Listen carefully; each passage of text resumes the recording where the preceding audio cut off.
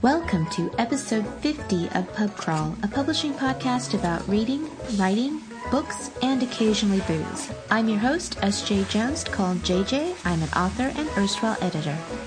And I am your co-host, Kelly Van Sant. I am a contracts manager and a freelance editor. We are both contributors with the Publishing Crawl blog, and together we have over 15 years of industry experience.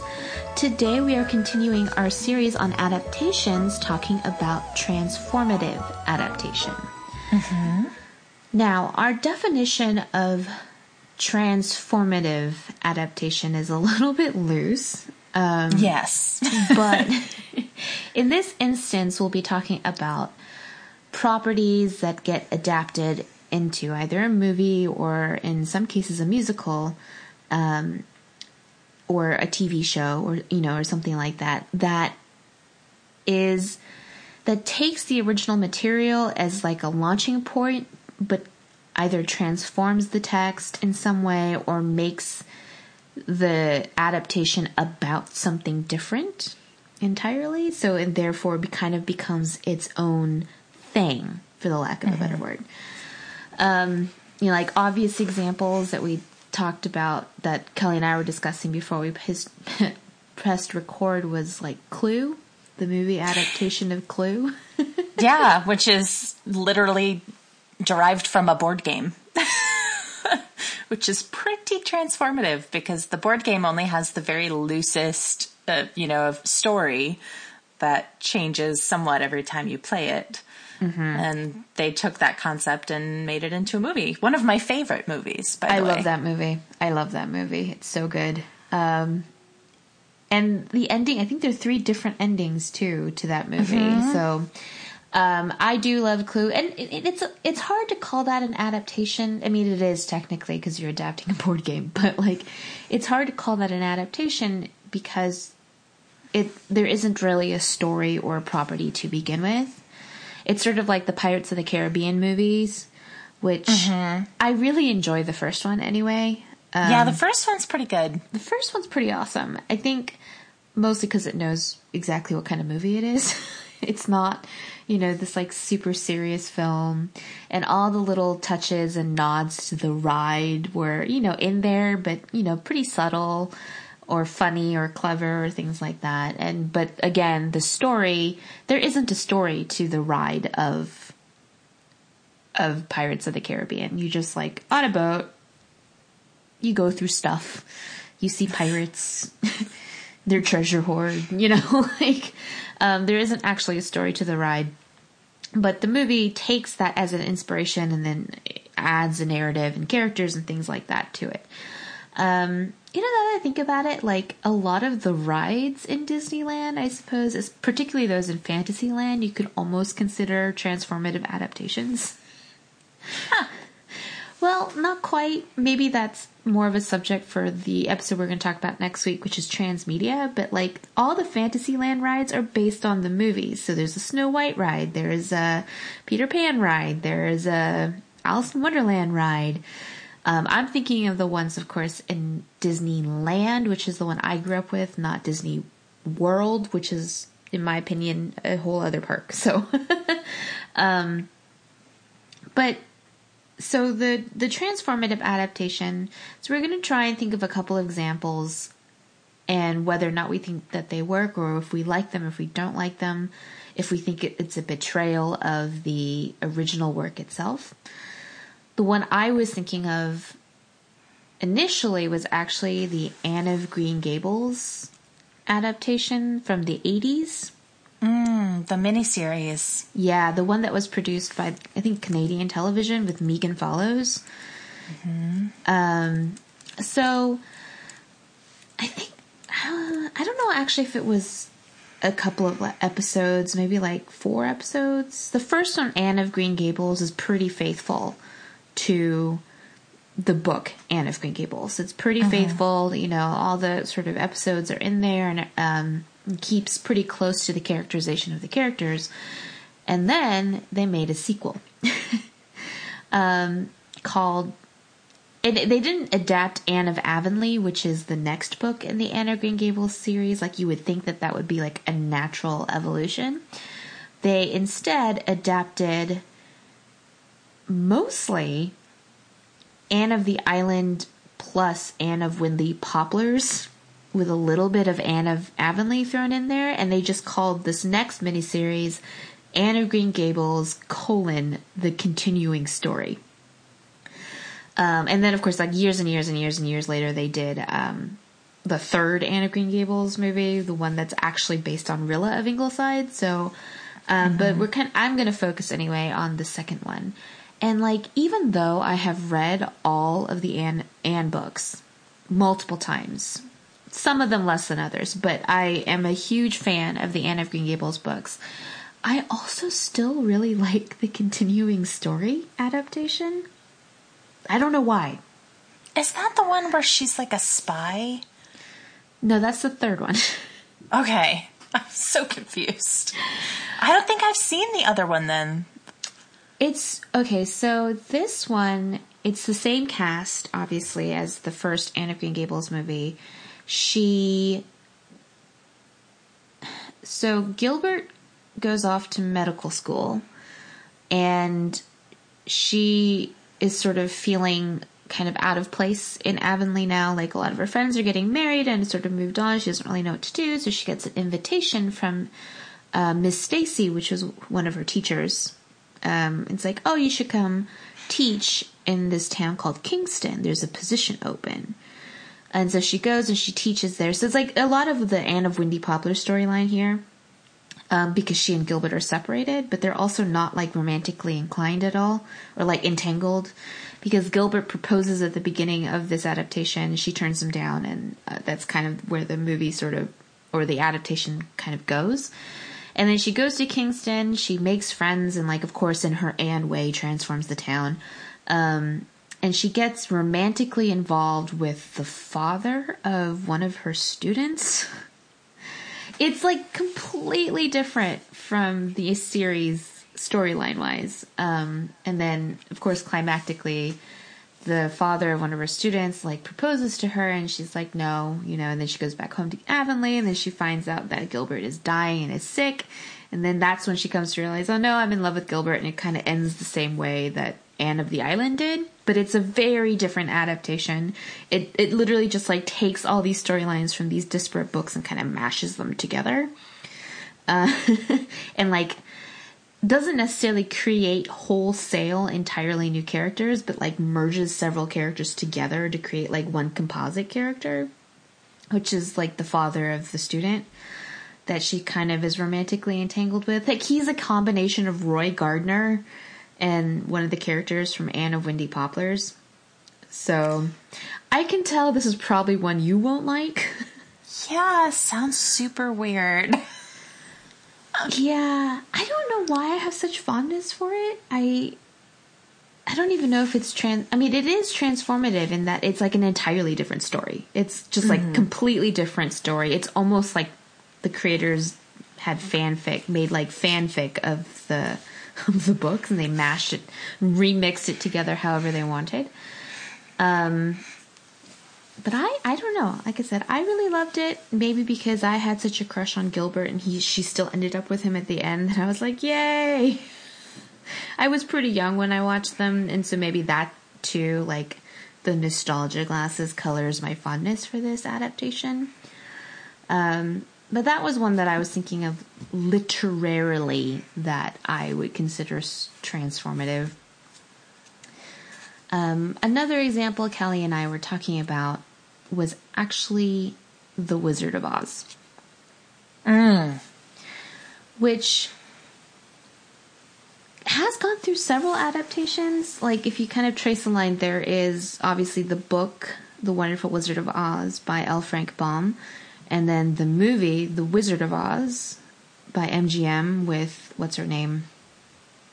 Judy Garland as Dorothy. And then years upon years upon years upon years later, Gregory Maguire writes Wicked, which is a book based on Wizard of Oz. And then there's a musical adaptation of Wicked. And there's The Wiz, too, somewhere in there. And The Wiz. So let's start with, I guess, the movies. Because it's really like, if you think about it, the Wizard of Oz movie is what actually people are adapting from, even though... Yeah, very few people are going back to the source material. Unless it's the Return to Oz movie. Which is terrifying. I love that movie. Of course you do. Of course you do. I mean, it still terrifies me, but like, I love that movie. Yeah, I think that's the only one that actually really faithfully draws on the source material of L. Frank Baum's books. But the Wizard of Oz movie and the book The Wonderful Wizard of Oz are just, I guess, like loosely plot based. Like, loosely plot-wise, you can say that they're similar. Yeah. But they're kind of about two totally different things. And the thing for me is that the movie The Wizard of Oz added an emotional level to the book or at least that the book does not have. Because really The Wizard of Oz is a story about Dorothy, and she doesn't really like her life on her Kansas farm. And then has this magical adventure, or possibly a dream. And then she realizes at the end that she really just wants to come home, and that being home is the right place to be. There are things you can do in a movie that you can't do in a book. Like, obviously, like all the farm hands and the people in her life show up in Oz on film that they didn't in the book necessarily. But every other adaptation of The Wizard of Oz or any of the Oz properties is more or less going off of the movie because it was so iconic. So then let's talk about the Wiz adaptation. Yeah, that is a musical that I think appeared on the stage first, and then they made a film adaptation of the stage musical starring Diana Ross and Michael Jackson. As Dorothy and the Scarecrow, respectively. The Wiz is essentially the story of The Wizard of Oz as told in the movie, performed traditionally by Black actors with completely different music, some different characters, some slightly different plot stuff that's been changed slightly. And it's really recently they did a live musical version of it, as have been the traditions. They've been doing more and more live musicals ever since The Sound of Music with Carrie Underwood. sorry. Yes. And so, which was actually a pretty good production. I thought it was one of the most successful of the live musicals that they've done over the past few years. So if there's anywhere to check that out online and you haven't seen it yet, maybe look into that because that was really great. And it is unique in that it is made for a completely different audience. It is made for and by Black people, essentially. And because of that, it's very different from the original Wizard of Oz, which was incredibly white, both in cast, and, directed toward a pretty white audience. Not even direct. I think the themes as well in the original Wizard of Oz weren't really relevant to a lot of Black audiences, I think. I have mixed feelings about the movie The Wiz. I think some of the performances are uneven. I think the actual filming of that movie is also, like, it's not really done by somebody who knows how to film a musical. Yeah. But some of the performances are great. I love the music from The Wiz. The music from The Wiz is great. It's fantastic. I love it. It's really, really... If you haven't heard Ease On Down the Road, it's such a good, catchy song. So then, and that is transformative because you're taking a movie, essentially, even though, the movie is based on a book, but you're taking the movie and you are transforming it to be about something else, about something that the original source material is not about. Because The Wiz is really about the Black experience, particularly the Black experience in the 70s. And so that in itself is what I consider transformative about The Wiz. So then let's kind of fast forward to, I guess, the 90s or the 2000s. Must be the 90s when the book was written. Yeah, I think the book was in the late 90s. Wicked. Mm-hmm. Yeah, so Wicked was a book by Gregory Maguire that focused on the story of the Wizard of Oz from the perspective of the Wicked Witch of the West.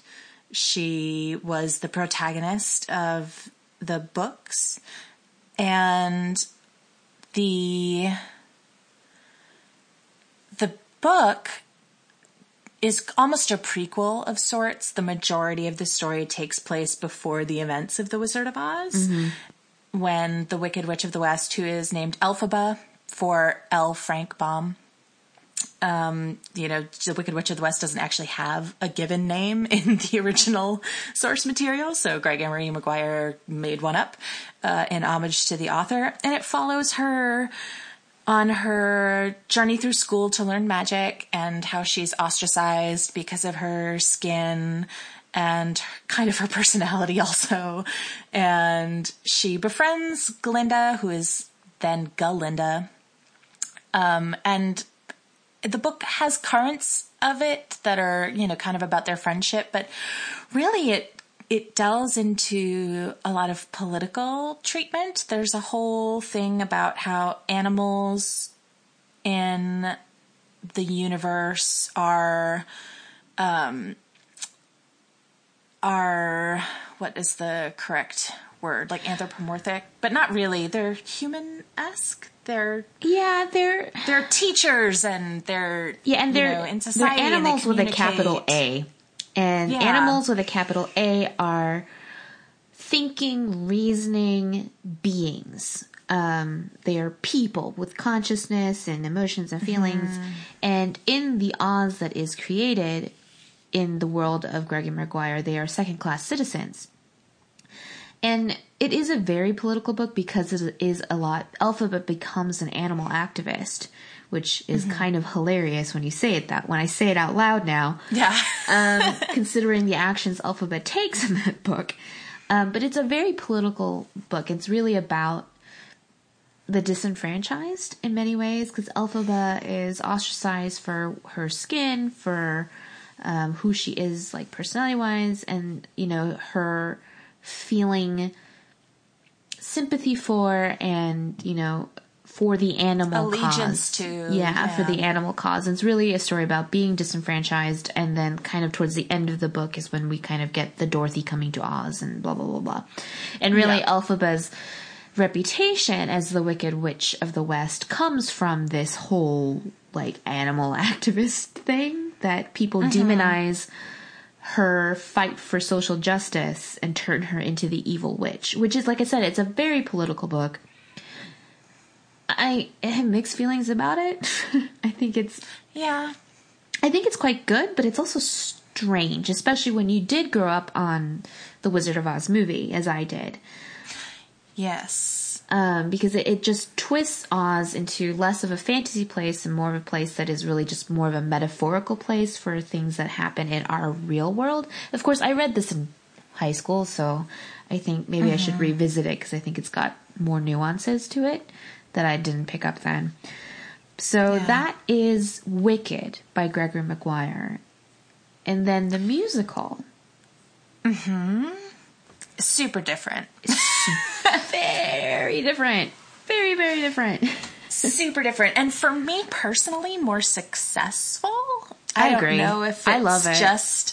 I think it's great. It is about the friendship between Elphaba and Glinda. And that's what the musical's about. It's about the evolution of their relationship. And the animal activism kind of comes in as like plot points, but that's not the heart of the story. And the reason for the animal activism is kind of weird. Like, that whole storyline is actually kind of, like, awkwardly shoehorned into the musical. Yeah. And it's really only there to kind of, like, further Elphaba and Glinda's relationship with each other. Really, it's just kind of there. It's not the point of the musical the way it was in the book. It's just kind of there to, like, move Elphaba and Glinda's relationship along. You have basic characters from Gregory Maguire's book in there. Elphaba apparently has a sister named Nessa Rose, and she's a character in the musical. She's also different. She has a disability in the book, but her disability is different on stage.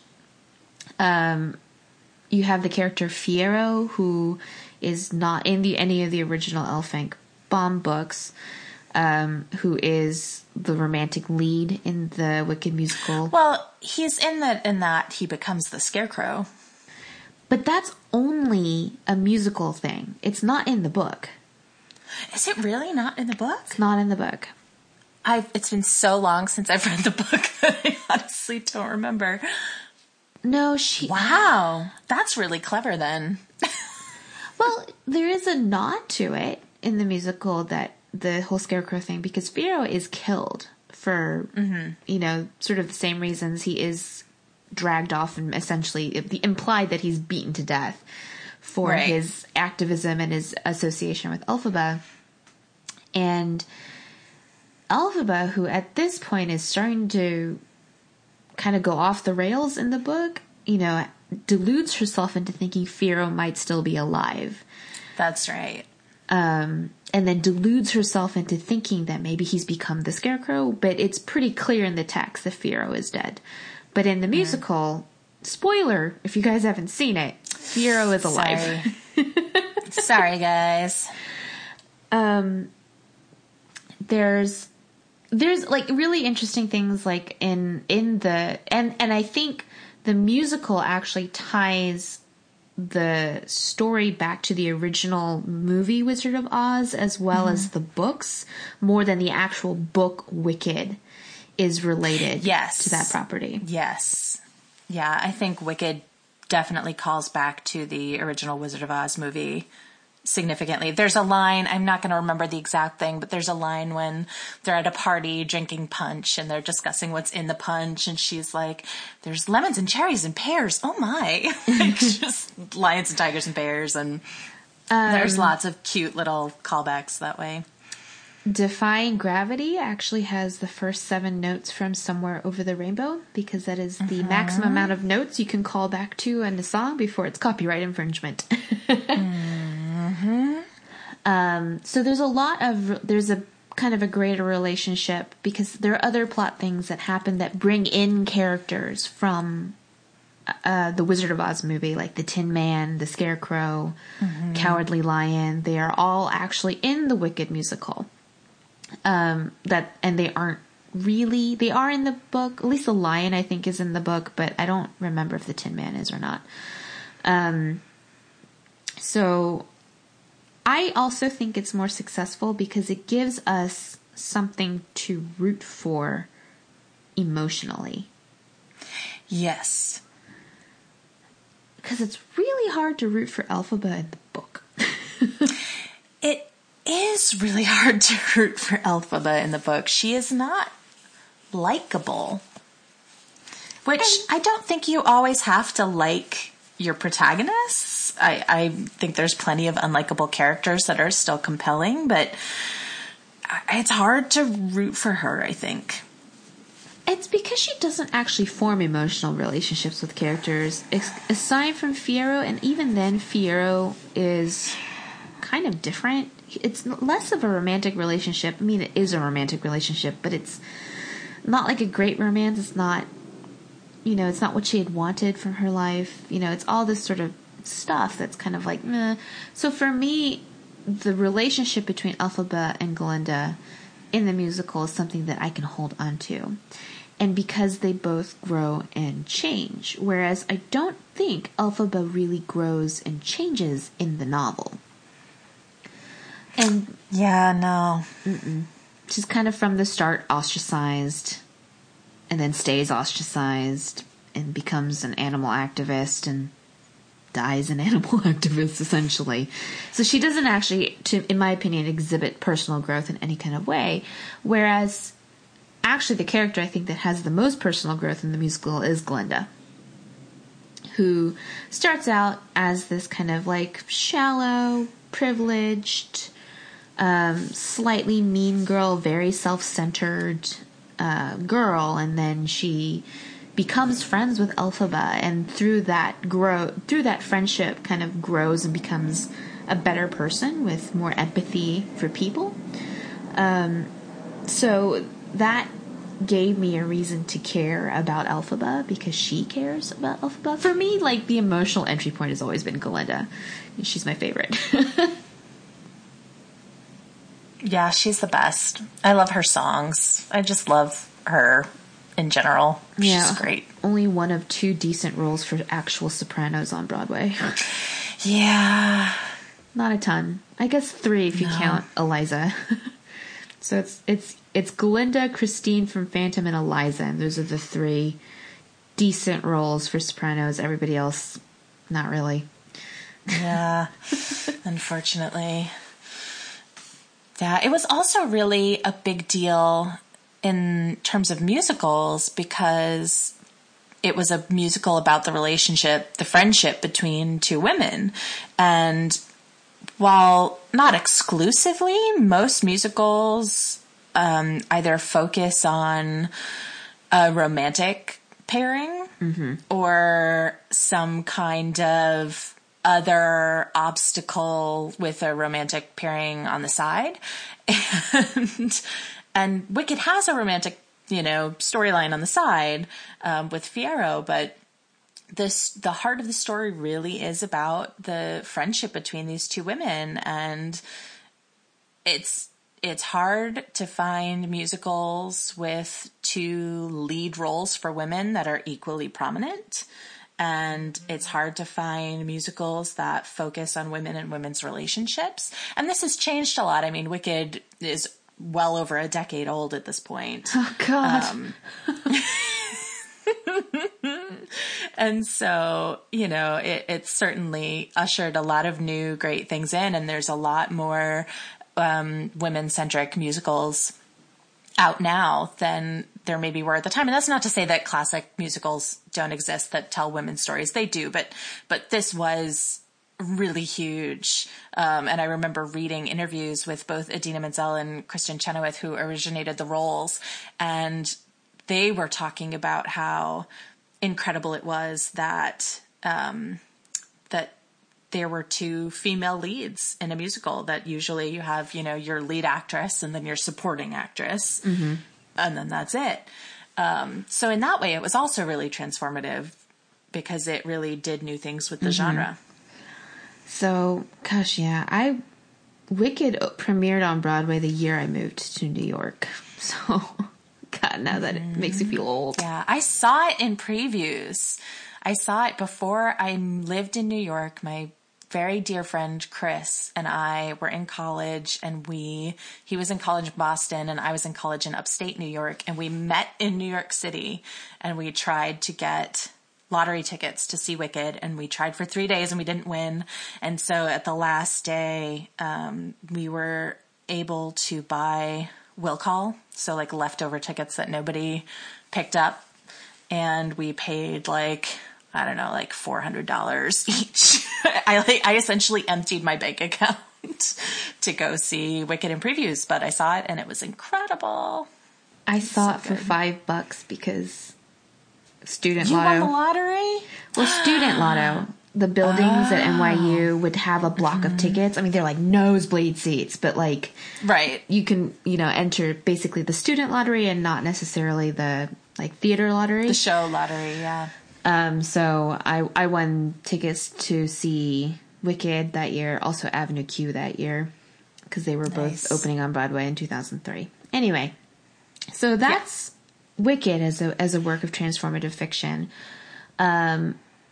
Also becoming a movie. So then it's like this is the gift that keeps giving in terms of how much it keeps transforming, because like I said, it went from a book by L. Frank Baum from like 1900 to a movie in the 30s to another movie musical, for basically a musical adaptation on stage, to, a book, to another stage adaptation, to now a movie adaptation of the stage musical. So it just keeps on going.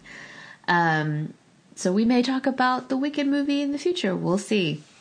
Mm-hmm. So then other transformative adaptations that I wanted to talk about was... So Wicked is an example. So if Anne of Green Gables was an example of basically remixing, essentially... Maybe that's what I would call it's a remix. You take all the elements that you like and kind of stick them together as an adaptation. Then we had Wicked, which is it changes what the story is about, more or less. And then we have the case of something like Dexter, the TV show, which I don't know if you've seen it. I have not. It's actually quite good. It's uneven in places. So these are based on a series of books by Jeff Lindsay. The first one is called Darkly Dreaming Dexter. And actually the first season of Dexter, the premise of the books and the show is that Dexter is a serial killer. But he only kills criminals that have gotten away with their crimes. So he has an urge to kill, but the only way he can get his urge out essentially is to become a vigilante. And the first season of Dexter and the book Darkly Dreaming Dexter are actually pretty close. They hew pretty closely together until you get to the end. And the ending of the show and the ending of the book are two entirely different things. So essentially, after the first season, Dexter becomes an alternate universe. And so that's kind of, to me, a transformative adaptation, because you're like, well, I like this one element of the thing that I'm adapting, which is essentially the character of Dexter. And then I'm going to make it something else. I have not read the books in the series beyond the first one. And I think they are more kind of police procedural type books. My assumption is, really. But the show is not really a police procedural at all. And it's really about a man, a very, very morally complicated man, who says he doesn't have any feelings, he doesn't have any empathy, but he has to pretend. And so he lives by the rules that his foster father gave him. So the whole show is really an evolution. Can somebody without empathy, the way he is, be human? Does he feel things? Does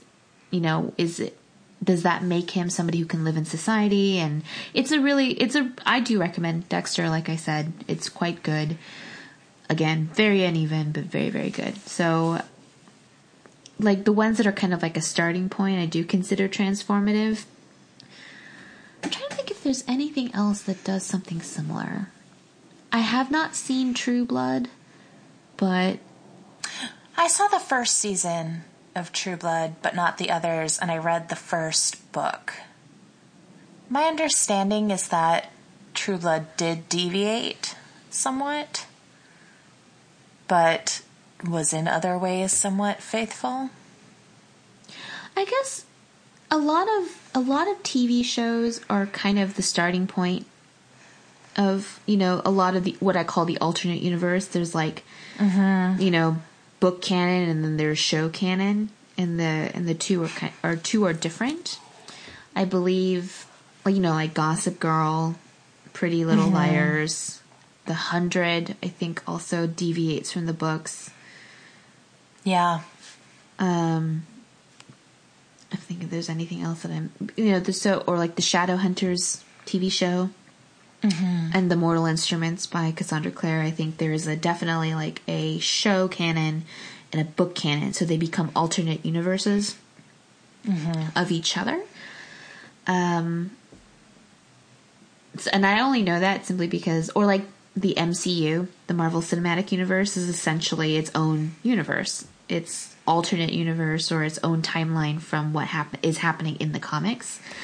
And I actually thinking of this in fandom terms. If you're searching for fanfic of any of these properties that we're talking about, they will sometimes specify this is like this universe. It's, it's show canon, it's book canon, it's comics canon. I can't even follow comics canon anyway, because there's like a bazillion. Yeah, comics are like phoenix. It's like they rise from the ashes and die and rise again. They just, so many different, yeah. So that is kind of another form of, I think, of transformative adaptation that I can think of. So, I mean, it's interesting to me, like, if I were to have a transformative adaptation of my work, I guess it would depend on what the adaptation is, of course.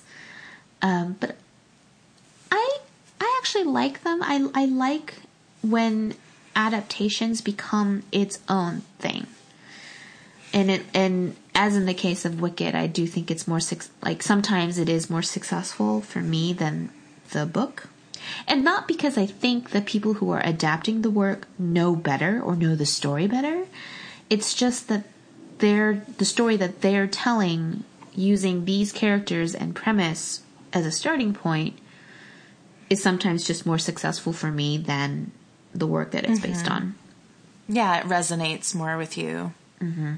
So I do like transformative adaptations. As I said in the previous podcast episode, I don't need an adaptation to be faithful. And it does depend, because if it's a straight adaptation of a novel, I do want it to be faithful to the spirit, if not the letter.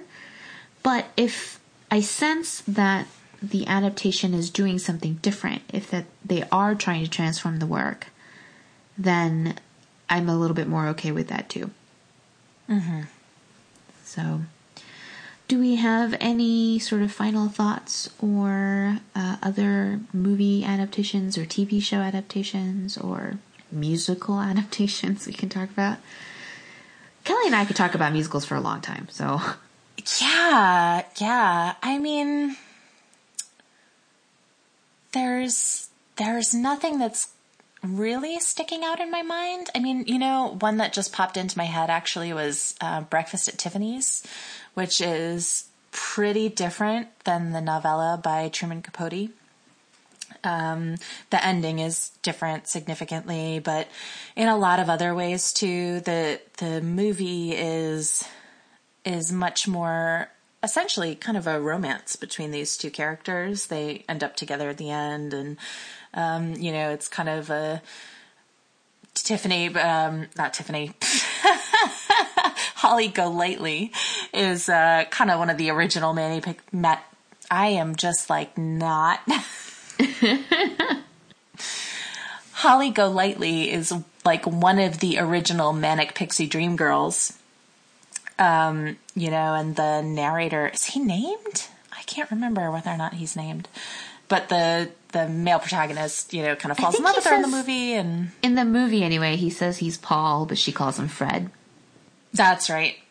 Yeah, and that's pretty different from the book, which is a little darker and, or much darker, actually, if you if you look at it in certain ways, and about different things. I think the movie is kind of quirky and funny and romantic, and the book is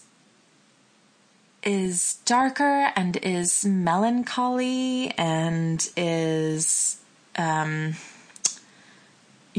of looks underneath the facade or the performance that Holly puts on to some of the more Ever since unsavory. I found out that he wrote Holly Golightly with Marilyn Monroe in mind, it's very different, isn't it? Very different story. Mm-hmm. Very different, and it is much more tragic because of that. It's very tragic. Yeah, it's quite different. So that one just kind of popped into my head at the end there as an adaptation, the movie adaptation being pretty pretty different. And Truman Capote was actually not at all happy with the movie. He didn't like the movie at all. But I do think the movie is successful. Obviously, I mean that image of Audrey Hepburn standing in front of the Tiffany's window with the cigarette holder is iconic. That will always be, an iconic film. But it does something very different than the book does. I would consider some of the Disney movies transformative too. Yeah. I mean, again, like the retelling of fairy tales inherently is going to be transformative because of who is telling the story and what they want to tell about the story. But like The Little Mermaid has a happy ending, whereas of course the original fairy tale does not. Nope. Beauty and the Beast is actually fairly faithful, I think. Mm-hmm. Aladdin is faithful-ish. Ish, really? I guess Little Mermaid is really what I'm thinking about, The Hunchback of Notre Dame. Yep. Which full disclosure, I love that movie. Like, a lot. It has flaws. For sure it has flaws. The gargoyles being chief amongst them. But Hunchback is sort of faithful, I think, to the spirit of the novel, but not even. Like, the villain is different. The heroes are different. Everyone is, like, much more likable except for Frollo, who is made much more unlikable in the story. Because the actual book of The Hunchback of Notre Dame is not really a narrative as we think of it today. It's not a story about a character from beginning to end. It's really a novel kind of about Notre Dame and the things that happen around Notre Dame and what the cathedral sees, and the denizens that live there and are a part of it. Whereas the movie makes it Quasimodo's story and makes it about somebody who is an outsider because of the way he looks and having to prove himself. And it's really somebody who has voluntarily sheltered himself away from the world because he's been told and because he's been abused that nobody would like him, nobody would want him. And then finally having the courage to step out by the end of the movie. I do love this movie a lot, so I will defend it. So when people are like, oh, I don't like it, I was like, no, you're all wrong. It's a great movie. Beautiful animation, everything. Again, except for the gargoyles. That one also had a stage adaptation that is different from the movie. There was a stage adaptation of the Disney version? Yes. I didn't know that. It's excellent. It's a German language musical, so that's why. They staged it in Berlin. So the stage production is more faithful to the book, as well as using all the music from the Disney movies. So, and of course, this being Disney, in the movie version, Esmeralda survives. In the book, she did not. In the book, she was hanged, for being a witch. And in the movie, Quasimodo rescues her from her fate. In the musical, Esmeralda dies. So the ending is changed. The relationship between Quasimodo and Phoebus is also slightly different. And definitely the relationship between Quasimodo and Frollo is also slightly different in the musical. So they did try to bring this over to the States. I know that they previewed it at the Paper Playhouse in New Jersey, but ultimately didn't make it to Broadway. But I think they have a cast recording of it. So if you want to check it out, I think there is a cast recording of the English language production of Hunchback of Notre Dame. So, yeah, I don't know, do we have anything else to say on Transformer adaptations? No, I don't think so. All right, then. So let's move on to our next segments. What are we working on? Nothing. This week has been kind of a garbage fire on my end, so no writing done. What about you? Still book 2. Yeah. Still writing. You know, I think I mentioned last week, it's like going to the gym. I don't want to do it. But once I'm doing it, it's fine. But it's just opening up my computer and like opening up that file and getting back into it that I'm just like, I don't want to do this. But yeah, I'm still going, kind of panicking about my deadline coming up, even though I already asked for an extension. I'm still kind of panicking about whether or not I'll make the second one, and it's kind of imperative that I make the second one because I'm going on vacation. So, like, I need to have it done before I go on vacation. So yeah, that's what I'm working on. So then, are you reading anything? What are we reading? I am reading The Rose and the Dagger right now. Oh, yeah. Yeah, I'm very excited. About halfway through. It's very good. And nothing else has come through from the library yet, so I think I'm just going to have to go to the bookstore and buy Crooked Kingdom, because I don't think I can wait anymore because I've heard so much about it, and I don't want to get spoiled. And that's really the issue. Like, yeah, I don't think you'll be able to avoid getting spoiled for it. Yeah, so I have to read it before, because it just recently came out, so everyone right now is just kind of like, oh my god, Crooked Kingdom, but isn't saying anything more than, oh my god, but that's not going to last indefinitely. So, yeah. So I'm going to probably pick up that. Something I did read today, which is not a book, but was the excerpt along with the cover reveal for The Hate You Give by A.C. Thomas. Such a good excerpt. Oh, yeah. Like, such a good excerpt. I've heard great things about this book. I know it's already been picked up for a film adaptation. They even pushed up the publication date. It was supposed to come out in summer of 2017, but it's actually coming out February 28th. So everybody mark your calendars because it's going to be a pretty big book, I think.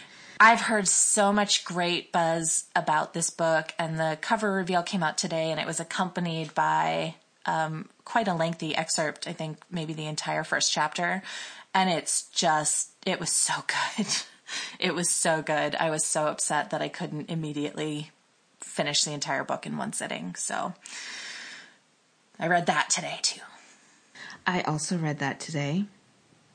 I am reading The Midnight Star, which I think I mentioned that I read before, but I am reading The Midnight Star. Marie's books always have a way of gut punching me. Like the ending of her trilogies always seem to gut punch me. Well, granted, she's only written 2, but both of them. So I'm not going to give anything away if you guys have not yet read Midnight Star, but it's pretty good, very dark, I think. So I'm reading that. I also started reading Saga, which is graphic novel. I have heard great things. Oh my god, these are great. I don't know why I haven't read them sooner. I'm reading them in trades, so they're pretty short. It's only 6 issues, and it's about like less than 200 pages, and it's a graphic novel, so it goes quickly. I'm dying. I'm like, I need more. It's sort of hard to explain to people exactly what Saga is about. You kind of just have to read it but the characters are so great. I love them, and it's funny, but it's also super heartbreaking because it's a story about a family, essentially. And so the parents are from 2 warring races, sort of. It's science fiction, or it's like science fantasy-ish, It's not exactly hard science fiction, but they're from 2 warring races, and against all odds, they fall in love and have a child together.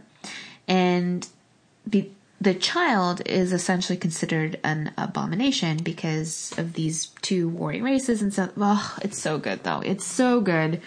And I feel and care so much about these characters. So I highly, highly recommend Saga. Yeah, I don't think I'm reading anything else now. Again, writing on book 2, don't really have a lot of time to read outside of that. And aside from the books that I am already looking forward to, I haven't really had a chance to pick up anything yet. So that's it. Any off-menu recommendations? I started watching Stranger Things. Yay! Finally! David and I watched the first episode last night, so we're going to watch a little bit more tonight and keep going. But you have been pestering me to watch it. My other friends have been pestering me to watch it, so I have finally bit the bullet. I'm going to do it. I'm going to watch Stranger Things. Yay! To go along with that, I would highly recommend Lin-Manuel Miranda's SNL performance. Because he did do a Stranger Things spoof on SNL, which was quite funny. Also, the Crucible Cast Party segment was also really funny. Okay, that was a documentary of the cast parties that I had in high school. They're with no hyperbole, with no exaggeration, no embellishment. That was the way that cast parties at my high school happened, complete with the back rub chain and the weird teacher who came and it was kind of awkward and trying to flirt with all the gay boys who are completely obviously not into you, but you don't really get that yet. Like, the entire thing was amazing. And I loved watching it, and it made my heart happy. Well, obviously, since Lynn was a theater kid too in school, so it's like drawing so specifically on, I'm sure, his experience. Being a theater kid must be like a universal experience. It must be, which is so funny. But like, even at the end when they're all singing and they're all trying to like out riff each other, it was like, oh my God, yes. Like, this is what we did. We were obnoxious. I was not a theater kid, so I don't know. I feel like I missed out. You did. You did for sure. But I am here to tell you that skit is 100% authentic. I don't know. A lot of people think I'm a theater kid because most of my adult friends were. So they just naturally assume that I was into theater in high school, which I was not. But you love musical theater now, too. And you seem so... you were a creative kid, and so it seems like I can imagine that you would have been, but I know that you weren't. No, I was a visual artist, so that was like my cohort was, visual arts. I mean, I've always liked theater, but LA doesn't necessarily have a huge theater scene. We do get shows on tour, but it's not quite the same as it is if you live in the Northeast, and New York is really close by. I did see some theater and plays. Like, I did take acting in high school, but I wasn't part of the theater kid scene, I guess. But my roommates in college were theater majors. So, and I went to NYU, so I had a lot of theater major friends. So all of my adult friends kind of like grew out from that like initial meeting of theater people. So yeah, a lot of people are like, oh, I thought you were a theater kid. Nah, no. I came to it late. It was a late bloomer. So I don't believe we have questions this week, but as always, if you do have any questions, you're more than welcome to send them in to us and we will answer it on the podcast. But so then we can move on to what you were saying. So the reviews that you guys do leave us. Oh, I do have one other off-menu recommendation before we continue, which is YA author Maureen Johnson has a podcast about the election. Oh. It's called Says Who. And she describes it with her co-host as a coping mechanism, and I think that's pretty accurate. And it has, funny skits and stuff like that. So I do highly recommend it. I also recommend Maureen Johnson's books if you have not read them. So that's an off-menu recommendation I forgot to mention. So now let us move on to what you're saying. And this review is from Sarah Crawford. Informative and entertaining. I'm still in the beginning stages of my publishing journey, and I've learned so much about the publishing industry from this podcast.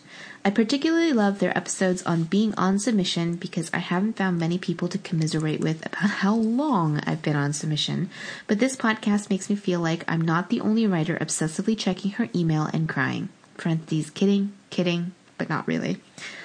This podcast is a must for writers on the traditional publishing journey. Their discussions about craft are also amazing, and they inspire me to keep writing. Parentheses, side note, they are also responsible for my new Hamilton obsession. You're welcome. Yeah, I mean, I guess we can revisit submission at some other point, but it is really hard. I understand it's hard because you can't really discuss it. It's not a universal experience, so it feels like you're in this isolated reality where, you know, unless people are also on submission with you, they really can't commiserate. And even then, because everyone's submission story is so different, it's hard to commiserate with someone who is only on submission for a very short period of time before getting a deal, and also really hard to commiserate with someone who's been on submission much longer than you. Mm-hmm. So I do sympathize. I've been there. It's tough, but you know, you got to find your writer tribe, and being on submission is a great place to start, I think. All right. That's all for this week. Next week, we'll be continuing our adaptation discussion with transmedia adaptations, which we will define a little bit more clearly next time. As always, if you want more, please subscribe via iTunes, Stitcher, Podcast Pickle, or your podcast provider of choice. Also, if you like us, please rate and review when you get a chance, as it helps other listeners find the podcast.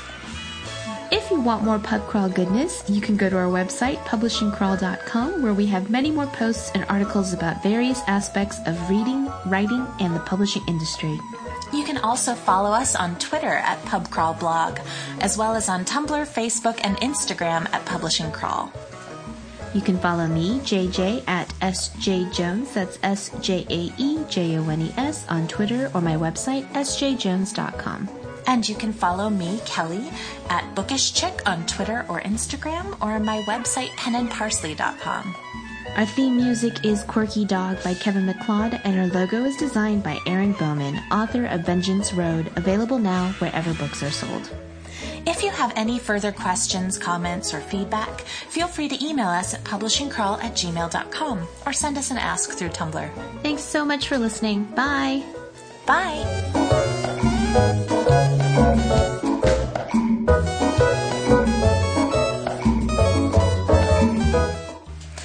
Guys, please review when you get a chance, as it